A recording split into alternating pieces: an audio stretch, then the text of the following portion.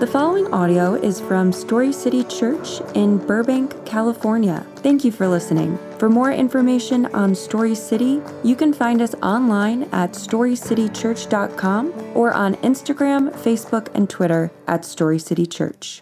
Good morning, everybody. I'm Francis Wong. My wife, Len, and I have been attending Story City for the last 2 years.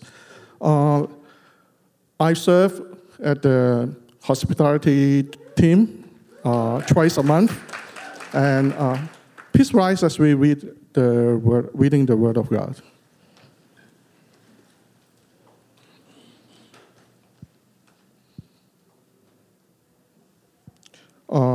Today's scripture is from Luke 20, verses 34 to 36. Jesus told them, "The children of this age marry and are given in marriage. But those who are counted worthy to take part in that age and in the resurrection from the dead neither marry nor are given in marriage. For they can no longer die, because they are like angels and are children of God, since they are children of the resurrection." Following is the Chinese version, and I'll be reading it in Cantonese language. 路加福音20章34至36節，耶穌對他們說：這世代的人有娶有嫁，唯有配得那要來的世代和從死中復活的人，不娶也不嫁，因為他們不能再死，和天使一樣。既然是復活的人，他們就是神的兒子。This is the word of God. Thank you, guys. Thank you, Brother Francis. I appreciate you, sir. It is, if you've been around here any length of time, you have heard many different languages. There is something very unique and special and cool about that. So, Francis, thank you. I appreciate it very much. Well, good morning. How are you guys doing this morning? Okay, this half of the room's great. This half didn't try the coffee this morning. That's all right. You guys can do this. Welcome to the Burbank location of Story City Church. We're so glad to have you this morning. I say Burbank location because we are looking forward to, in this next year, launching the Granada Hills location, or relaunching Granada Hills location, and we're excited about that. You'll be hearing more about that in the months to come. My name is Jared, and I am one of the pastors here, and it is a privilege and a pleasure to serve as your pastor. We want you to know that your story is welcome here. Whether you've been hurt by the church and you're just kind of finding your way back and you're still tentative about this whole thing, we get it, we understand. You're welcome here. Whether you've been apprenticing Jesus for 50 or 60 years, that's awesome. You're welcome here. Your story's welcome here. Or whether you're somewhere in between or you don't even know where you are, that's okay too, right?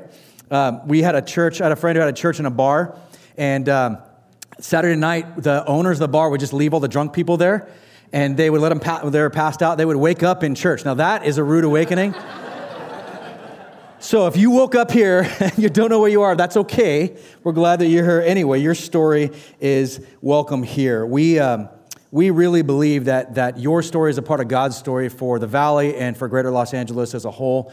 And so we are excited about what God is doing in that part. We want you to know that we are a family that is attempting to become healthy followers of Jesus and healthy relationships with each other. Those are not things that come naturally. It takes time and energy and effort, but we are trying to do this not so that we can have a good name or a better name, but so that Jesus' name is lifted up and we can see our communities healthy and whole. That is important to us. And so if you're here, that's what we are all about. We don't want to be the center of the story because we are not the heroes of the story. Jesus is the hero of the story, not Story City Church. Now, the gospel is that God himself has come to rescue and renew all creation through the person and work of Jesus. And that's because the sins we chose and the sins we are born into means that we were spiritually dead without any hope of waking ourselves. And that Jesus took that punishment and suffering for our sins, becoming the sacrifice that fulfilled that law's requirements. And in doing so, Jesus ushered in a new kingdom that we get to be a part of. And those who apprentice Jesus and acknowledge him as Lord and King over every aspect of their lives, that they become citizens of this new kingdom. But God doesn't just stop there. He invites us into his family. We become adopted sons and daughters. That's what makes us family. Through his Holy Spirit, he continues to restore our brokenness. If you haven't figured it out, this church is filled with broken people. We are a bunch of hypocrites. Let's at least own it, right? Everybody is. Whether you own it or not, that's the deal. So let's just own our junk. That's a part of it. We are a broken family, but because we are adopted into God's family, we are still family. When God brings a group of family members together for a unique purpose, then we call that the church. So welcome to church. What is that mission? To model who God is as family, as servant, as missionary, to show and teach others about Jesus and to baptize them in the name of the Father, the Son, and the Holy Spirit. All right. Good? Okay. All right. Somebody's awake this morning. Thank you, Story. I appreciate that. All right. Over the last couple weeks, I have been getting a ton of questions about one topic in particular. And it's, sometimes you get a topic and it's kind of like, oh, this is kind of the topic of the day. And it kind of comes out and you're like, oh, great. And then it just kind of goes away. This is actually building. And so I kept getting more and more questions. And then I actually had a community group get together and present me with a bunch of questions, which I love. So thank you guys for doing that. The question is, what is singleness? What does it mean to be single? And so we are going to address that issue today. That's going to be a lot of fun. I'm looking forward to it. Now, one thing that might help you guys to know this, just in general, not even about this message, but it might help you to know the way that we write sermons here in this church and that we have a sermon writing team. Minimally, Pastor Andy and I are together, but many others come into that. And so we sit down and what we do is we exegete, means we look at what is the Scripture telling us. We wrestle with that and we say, Lord, what is it that you think you're trying to tell the church through these Scriptures today? And so we write the points together as a team. Then, that usually happens on Tuesday. On Wednesday, I take the sermon home or in my office, wherever I am, and I will then write the meat of the sermon based on where we felt like God was saying this is the direction that we're supposed to go. So a lot of time and energy and effort goes into that. Once I finish, I actually script out my sermon. It's not for everybody, but because I can go down rabbit trails, it's very helpful for me to have it scripted out. And then I take that scripted sermon and I send it to our elders. Our elders then get a chance to review it, to look over it, to make comments about it. If they have any issues or problems come up, we get to wrestle with that stuff together, also to figure out if it's clear. I send it to several people outside of our church, including some pastor friends of mine, and I send it to some non-Christians. I send it to some non-Christians because I want to know if there's anything I've said that doesn't make sense or that is too Christianese, right? We have our own language we forget about sometimes. And so it's helpful. They know that I'm not trying to convert them. I have a good relationship with them. And so their deal is, hey, just tell us. We'll read it over and figure out if there's anything that we just think needs to be explained better. And so by the time it gets to you, it's been through a lot of different people and it's shared in this experience because it's an important part of how we develop this and really hear from other people what God is saying, not just my own mind. So that's a really important part of this. I'm also excited this week because as a part of that process, we had both singles and marrieds in that sermon prep process. And so I'm excited to bring you what we feel like God said to us this morning. Now, one other caveat, and that is there are some PG topics in this sermon today. So if you have younger children in the room or it's too late to get your kids out, then here's the deal.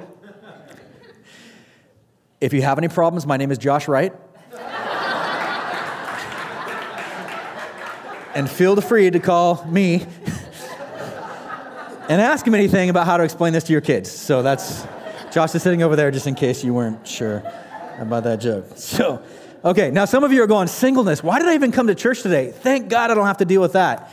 Or, man, this evening is going to affect me. I don't know why I'm going to sit here this morning. But here's what the Bible says. The Bible says in 2 Timothy 3:16, all Scripture is inspired by God and is profitable for teaching, for rebuking, for correcting, and for training in righteousness. That means all Scripture points us to Jesus. All Scripture, if it's profitable for us, doesn't mean it's profitable only if we're married or only if we're single, but that all Scripture, including Scriptures about being single, are important for those of us who are married. And Scriptures about for those of us who are married are actually important for those of us who are single. And so it's really important that all of this helps us to know and love Jesus more and to know and love people more. That's why we want to do this. Now, the other reason this is important, because can we be honest, the church has really sucked at talking about singleness. Is that fair? Thank you. Yes, I got an amen. All right, good. Let's be honest about it. Why does the church suck so bad about talking about singleness? For several reasons. I think one of it is in response to culture. Churches have often felt like when I'm not speaking in tongues. I just can't get it out this morning. It's all right. My hardcore Southern Baptists are freaked out right now. It's okay. I didn't get coffee, but I feel like it. Okay, here's the deal. So often, churches have tied family values so tightly to the way that we do church that when family values are under attack, we felt like the church has been under attack. And so in response to the perceived attacks or the perceived loss of where church might go or what might happen to us as believers if all of this social structure that we know and love falls apart, we value that social structure instead of valuing Scripture. And so we end up raising this idea of marriage and family above what the church says it should be. Now, I love authors Christine Colon and Bonnie Field. In their book, Singled Out, they write this: marriage and sex are blessings given by God, but by overemphasizing them, we place huge pressures on Christian married couples to live up to these unrealistic expectations. We encourage individuals to use sex as a means of trying to find fulfillment for other aspects of their lives and leave singles feeling like second-class citizens who will never be fully functioning humans, let alone Christians, if they don't get married. So in this elevation of family values as the pinnacle of Christian living, we're not saying you can't elevate family values. I'm saying when we elevate it as the pinnacle of what Christianity is, purposefully or not, then we are actually misaligning with Scripture. We're not aligning ourselves with what Scripture says, but we are also creating a culture that leaves singles feeling as if they are less than or damaged. Can I get an amen from my singles? Yeah. There are singles who are singles by choice and singles who are not single by choice, but you can often feel like there's something wrong with you as a single when this culture is one that you live in. But this feeling isn't just something they are doing on their own. Whenever we as pastors, whenever I as a pastor, I'm guilty of this just like every other pastor, when we use every example from our marriage or from our kids, what are we saying? We're saying that that's the only ultimate example. When we ask singles questions like, well, are you actually putting yourself out there? Are you trying hard enough? I mean, have you really tried farmersonly.com yet? Or like, when we design our singles ministries to be like some sort of Christian mingle or meat market, then what we've done is we've marginalized and trivialized something that Jesus never intended us to do. I mean, lest we forget, Dan Brown aside, Jesus was single. Jesus was single. The truth is, this is hard to hear, but many of us will be single much more than we will be married in this life. Whether it's divorce, whether it's death, the truth is that many of us go on to live lives and end up being single longer than we're married. But ultimately, every one of us will end up single. Jesus promises us that in eternity we will neither marry nor be married. That was our verse for today. So let's go back to that moment in Luke chapter 20, verses 34 to 36. Jesus replied, "Marriage is for people here on earth. But in the age to come, those worthy of being raised from the dead will neither marry nor be given in marriage, and they will never die again. In this respect, they will be like angels. They are children of God and children of the resurrection." That last line is really important. Children of God and children of the resurrection. Okay, so once again, I can't answer every single question in 35 minutes on a Sunday morning, but what I am going to try to do is build a theological framework that we can work within today. You guys understand what I'm saying, right? We're not going to get deep in everything, but we are going to try and at least write a framework for us that we can then begin to think through what does it mean to be single? What is biblical singleness? Now, we are going to have a relationship series sometime later in the year, and we'll get a little bit more deeper into some of these things. But for now, I think it's important if we start with talking about or defining what is biblical singleness. What is biblical singleness? From there, we're going to look at the current cultural and evangelical church narratives versus the scriptural narratives about singleness. So, how do we define biblical singleness? I would define biblical singleness as a non-married person who is apprenticing Jesus and is practicing celibacy. Let me say it again. I would define biblical singleness as a non-married person who is both apprenticing Jesus and is practicing celibacy. I agree with Colon and Field when they write, "This is not to say that we believe all single Christians should experience an undeniable call from God or that they should make a lifelong commitment to living a single celibate life. It does not even mean that we believe that single Christians should not date or desire marriage. It simply means that Christians should abstain from sexual relationships for as long as they are single, whether that is for a short period of time or for their entire lives. The Bible requires all of us to be, it just got really quiet in here. That's funny. The Bible requires all of us to be celibate for some period of time, to practice celibacy outside of marriage. Some are celibate short-term, some longer than others, and some for a lifetime. Now, I realize I just lost some of you. That's why it just got so quiet. So let's discuss for a moment why sexuality matters in singleness. Again, I won't have time to get as deep as I would like to, but there are some great resources in your notes today. One of them I really like. It's by Sam Allberry. He writes the book entitled, Why Does God Care Who I Sleep With? Why Does God Care Who I Sleep With? You can find the other recommendations on your note page today. So why does sexuality matter in singleness? Why is celibacy a part of biblical singleness? In the Sermon on the Mount, Jesus says this, Matthew 5, 27 and 28. He says, "You've heard the commandment that says, you must not commit adultery. But I say, anyone who even looks at a woman with lust has already committed adultery with her in his heart."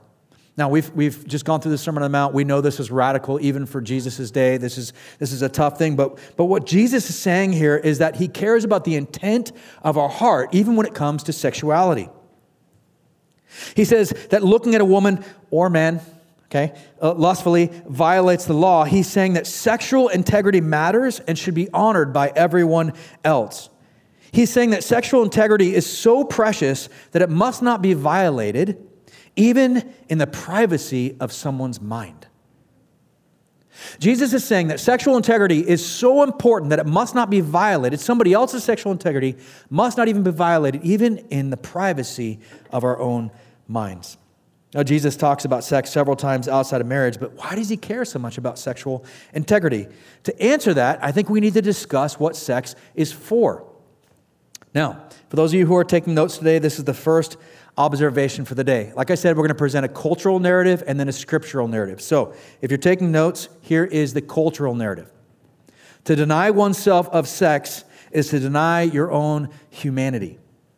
In fact, there's people who go so far as to say even talking about it in a negative sense or talking about limiting yourself in a negative sense would be toxic. And so we want to be really careful of that. That is the cultural narrative right now. Scriptural narrative says our sexuality is not only one part of our identity, but it's only one part of our calling. Our sexuality is only one part of our identity, but it's also only one part of our calling. Now, another topic that church has done a horrible job with, right? Why? Because there's two things you don't ever want to hear about when you come to church. That's tithing and sex. Right? So at least we got one today, and we'll be good. But the job that we've done as a church is horrible. It becomes an uncomfortable thing, and so we don't want to address it. We don't know how to address it, and so we just kind of leave it out there. And the problem is that it's we've actually gone farther than that. We've perpetuated this bad sex culture. I remember talking to a couple one time that they had saved themselves for marriage, but when they actually got to be married and they went to have sex, they actually felt guilty every time, and then they had trouble because they couldn't have sex without feeling guilty. That is a part of the church culture that we have helped create, and it's wrong. The church has traditionally taught that sex has two primary functions: procreation, we get that, right? And to be the height of romantic connection within marriage for the sake of marriage. And while both of these have elements of truth to them, I think relegating sex to these two things and these two things alone leave us with a shortened or a less than idea, a non-full understanding of God's design for marriage, for sex, for intimacy. Now, sex is definitely for procreation. We see this is important. We see this established with Adam and Eve. In the first couple chapters of Genesis, God tells them, be fruitful and multiply. That's what he's saying. That's really important. So we need to make sure that we understand that is a part of sex as a creation. It actually continues as an important part of the Old Testament fulfillment of the covenant between God and Abraham to make a great nation that all others would be blessed through. If Abraham can't have kids, he can't have a great nation. And so this is a part of that covenant fulfillment. And so there is something there that becomes a part of it. But in Genesis chapter 2, all the way back at the beginning, we actually see a whole nother reason for sex. The Bible says the two became one flesh. In his book, Albury writes, Christians understand this framework for sex to the outworking of a deeply positive message about the meaning of male and female and of our deep connection as human beings. One flesh describes more than simply a bond of adult love that could exist irrespective of the gender or number of people involved. In the Bible, one flesh is actually telling us a story that involves all of us. It sets the God-given boundary for sex, and it points to its glory. In other words, one flesh is a reuniting of the two people that were separated when Eve was taken out of Adam's side. Sex inside of a marriage is both a spiritual and a symbolic reunion of two people. There's something spiritually that happens there that isn't just the symbolic part, but is also a spiritual part. And so oneness is a second purpose of sex. So procreation is one, oneness is another. This is why in Matthew 19, Jesus actually quotes Genesis 1 and 2 when answering about marriage and divorce. He says, you guys have to understand this is more than just you're taking it. Divorce had become something much like it is today, where it's kind of like, well, if we don't get along, we'll just get divorced. And Jesus addresses that. He says, no, I take this much more seriously. Why? And he points back to sex, saying that there is a oneness that has happened as a part of this, the two becoming one flesh. We'll come back to that more in a little bit. Another thing sex is for in the context of marriage is a way of self-giving. It's a way of self-sacrifice. We see this in 1 Corinthians 7 when Paul tells the husband that the body belongs to the wife and that the husband's body belongs to her. Now, side note, this has been taken out of context and used for horrific things in the name of Jesus, and this is wrong. This is not about ownership. Did you hear me? Church, this is not about ownership. When the Bible says that the body of the wife belongs to the husband, some husbands would like to leave it at that. It goes on, it says the body of the husband belongs to the wife. This is not about ownership and I can do whatever I want. This is about submission to each other. This is about oneness. This is about respect. And we must look at this in light of what Jesus said about the value of sexual integrity in each person and how Jesus says this is so valid that you can't even violate this in your mind. How much more important is it inside of the marriage? But this giving away, this sacrificing for, is also explained in Ephesians chapter 5. Paul talks about it in his letter to Ephesus, chapters 20, verse 22 to 33, as a picture of what Jesus did for the church. It says Jesus and his bride. It says we're supposed to love. Husbands, you're supposed to love your wives as Christ loved the church. This is how Paul makes that serious pause and statement. It says, understand, this is very important. And so sex is good and right and holy within the context of marriage because it helps fulfill the Abrahamic covenant. It reflects the triunity of God, bringing together male and female separated in the creation of Adam and Eve. And it also points us forward to Jesus through the sacrificial giving of self for spouse. So where does that leave singles? Doesn't all this show that biblical singleness is really less than marriage? That is exactly why we've ended up there, because if we leave it there, that's the message that we get. So if you're taking notes today, this is the second observation for the day. It goes deeper. The cultural narrative would be that you don't need anyone else to find fulfillment. You don't need anyone else to find fulfillment. The scriptural narrative, however, is that biblical fulfillment is found in healthy community. Biblical fulfillment is found in healthy community. Believe it or not, we are created to be around people. Even those of us who are 110% introverts are created for community. Why? The Bible says that we are created in the image of God. We are image bearers of God. What does it mean? God himself is in community, Father, Son, and Holy Spirit. And so we are also created to be in community. And when we are not, it actually damages us. Did you know that isolation and loneliness has a greater health risk to you, a greater risk of death than obesity, than diabetes combined? Did you know that isolation and loneliness is the number one factor of people who end up committing crimes like mass shootings? That every one of them has reported that they felt isolated from community, that they didn't feel like they belonged. It's devastating to our community, to our society. Isolation is. We are created to be in community. Earlier in the message, we talked about how the procreation part of the message helped fulfill the old covenant. But in Genesis 3:16, Paul points out the promise of the covenant was to Abraham and his offspring. Now, not offsprings, meaning everybody that comes from Abraham, but he's talking about one in particular, the offspring. The offspring points to Jesus. He says the promise of the covenant is actually pointing to Jesus. Galatians 3:29 says, and if you belong to Christ, then you are Abraham's seed, heirs according to the promise. So Jesus is the fulfillment of the covenant. He is the true and better Abraham. That means all new creation comes through Christ. And if we are in Christ, then we are new creations. We are all reborn as citizens in God's kingdom, in the family of God, with God as our Father. We are now newborn into this new kingdom. So all birth, spiritual now, comes through Jesus. Jesus is the fulfillment of that covenant. What does that mean? It means that procreation is no longer the number one means for fulfilling the covenant. It means that there is a new way, and it comes through Christ. It means that marriage is no longer the only example of what it means to be fulfilled and blessed in this new covenant, but that singles are just as blessed as those who are married and have children. In fact, the new creation is the call to raise spiritual children. We have a Christianese word for this. We call this discipleship. Discipleship is the call to make spiritual children, and it's become more important. Now, Paul consistently calls the churches he starts and the pastors he disciples his children in the faith. Jesus in Matthew 28 requires us to make spiritual children through discipleship.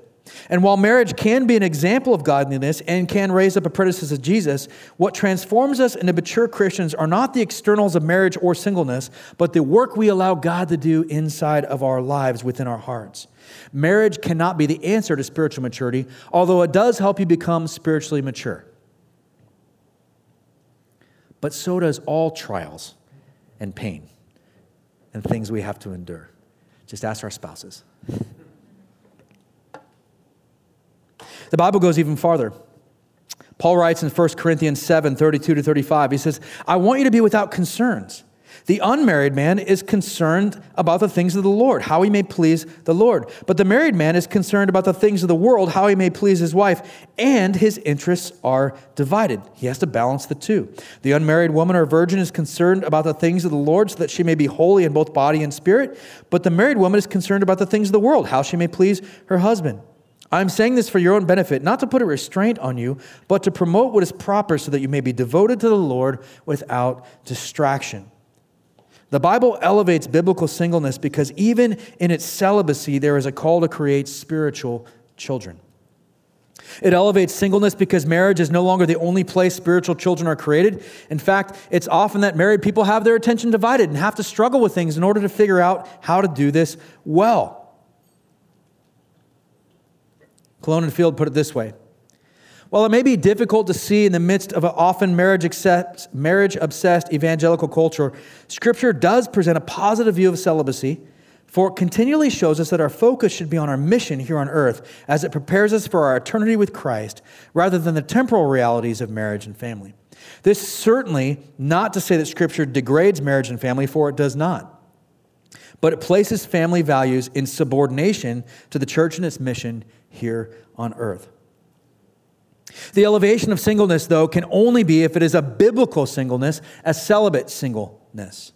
Because sex is designed to be a connectedness or a oneness, we can misuse it to fulfill a need only Jesus can fulfill. This applies both to married and to singles. Marriage and sex are not the pinnacle of spiritual existence, but I believe a true and intimate biblical community is the pinnacle spiritual existence. Intimacy isn't just sex, though there is intimacy as a result of sex. This brings us to our third and final observation for today. Our church narrative would say singleness, whether we mean to or not, singleness is an affliction that needs to be cured. This is the culture that we've created. Singleness is an affliction that needs to be cured. But the scriptural narrative is that singleness is elevated, undivided, and blessed. When we approach singleness from a marriage as pinnacle perspective, the only answer we can point singles to is intimacy and community that is only complete in marriage. Then we're left to fix their problem that we've created, right? Because if they're not married, then what do we do about it? And say that Jesus is the only thing you need. You just need Jesus. Yeah, but I'm really lonely. You just need Jesus. Jesus is our fulfillment, not our boyfriend. So let's not be trite with the words that we use. Clonenfield again, right? Marriage cannot be the ultimate cure for loneliness, as so many try to suggest it is. Do many singles feel lonely on a Friday night as they sit watching bad reality television, while seemingly the rest of the world is contentedly communing with their families or experiencing blissful romantic dates? Yes. But so do many married men and women who discover, often to their surprise, that their spouses still do not fulfill all their deepest needs. Only God will ever know the deepest recesses of each of our hearts, so ultimately each of us will remain, to one extent or another, lonely in this world as we come to recognize again and again that only in eternity with Christ will we ever feel completely known and completely loved. Marriage may be an image of Christ's love for his church, and that's true, it is, but it cannot fulfill our deepest longings completely. It can't. Why? Because humans were never meant to fulfill that place. That's why all of it ends up falling so short. Whether you're married or single, it doesn't equate to that place because Jesus is the answer. I'm not saying Jesus isn't the answer. I'm saying we can't use it as a trite comment. Well, all you need is Jesus. Like, we still need to love people in a way that brings them into and includes them into everything we're doing. So that begs the question, what do we do with all this? I think the answer lies in Paul's letter to the church in Philippi. Philippians 1:27-30 says, just one thing, as citizens of heaven. Guys, this is family. We are now, those of us who are apprenticing Jesus, are citizens of a new kingdom, citizens of a new family. We are sons and daughters of the living God. So as this new life, live our lives worthy of the gospel of Christ. Then whether I come and see you or am absent, I will hear about you, that you're standing firm, what? In one spirit, in one accord, contending together for the faith of the gospel. Not being frightened in any way by your opponents. This is the sign of destruction for them, but of your salvation, this is from God. For it's been granted to you on Christ's behalf, not only to believe in him, but also to suffer for him, since you are engaged in the same struggle that you saw I had, and now hear that I have. Paul, who is single and considers these churches his spiritual children, calls on us to be unified in Christ Jesus in our mission and our calling as we carry out the great commission that Jesus gave us. So how do we live today in light of our future celibate singleness in heaven? We have to start by understanding marriage isn't the end-all, be-all of Christian community. The church relationship is. But we can't just have singles on one side and marrieds on another. We're all parts of the body of Christ, and each of us, young and old, married, not married, poor, wealthy, woke, non-woke, all of us together make up this beautifully messy gospel community, this beautifully messy family of hypocrites. We must intentionally pursue true, authentic, and intimate, not sexually intimate, I'm not saying go sleep with everybody, but intimate relationships with all different types of people that God has brought into our lives. I believe in doing so, then we can begin to treat our singles as the elevated, undivided, and blessed members of our community that they are. Amen? Amen. Let's pray. God, you are so good. I thank you that you're so much bigger than the things that we see, the things that we even hold dear to, our cultural norms. God, you are bigger than all that. And sometimes it's really hard to distinguish between what you want for us and our preferences. And so, Father, as we seek to elevate your scripture, as we seek to any part of our lives that is not in line with your word, any part of us that disagrees with your word, we know, Lord, that it's us that has the problem and not your word. And so would you continue to heal? Would you continue like a broken bone to reset us into the truths of your scripture, that we would live according to what you have for us, that we would understand your design is greater than our preferences. Jesus, help us to want what you want because it's really hard. Help us to live as you want us to live because, God, it's just not natural for us. Help us to love you more than we love ourselves. We thank you that despite all that, that's exactly what you want for us. That's exactly what you're to help us do. As we praise you and thank you in the name of Jesus.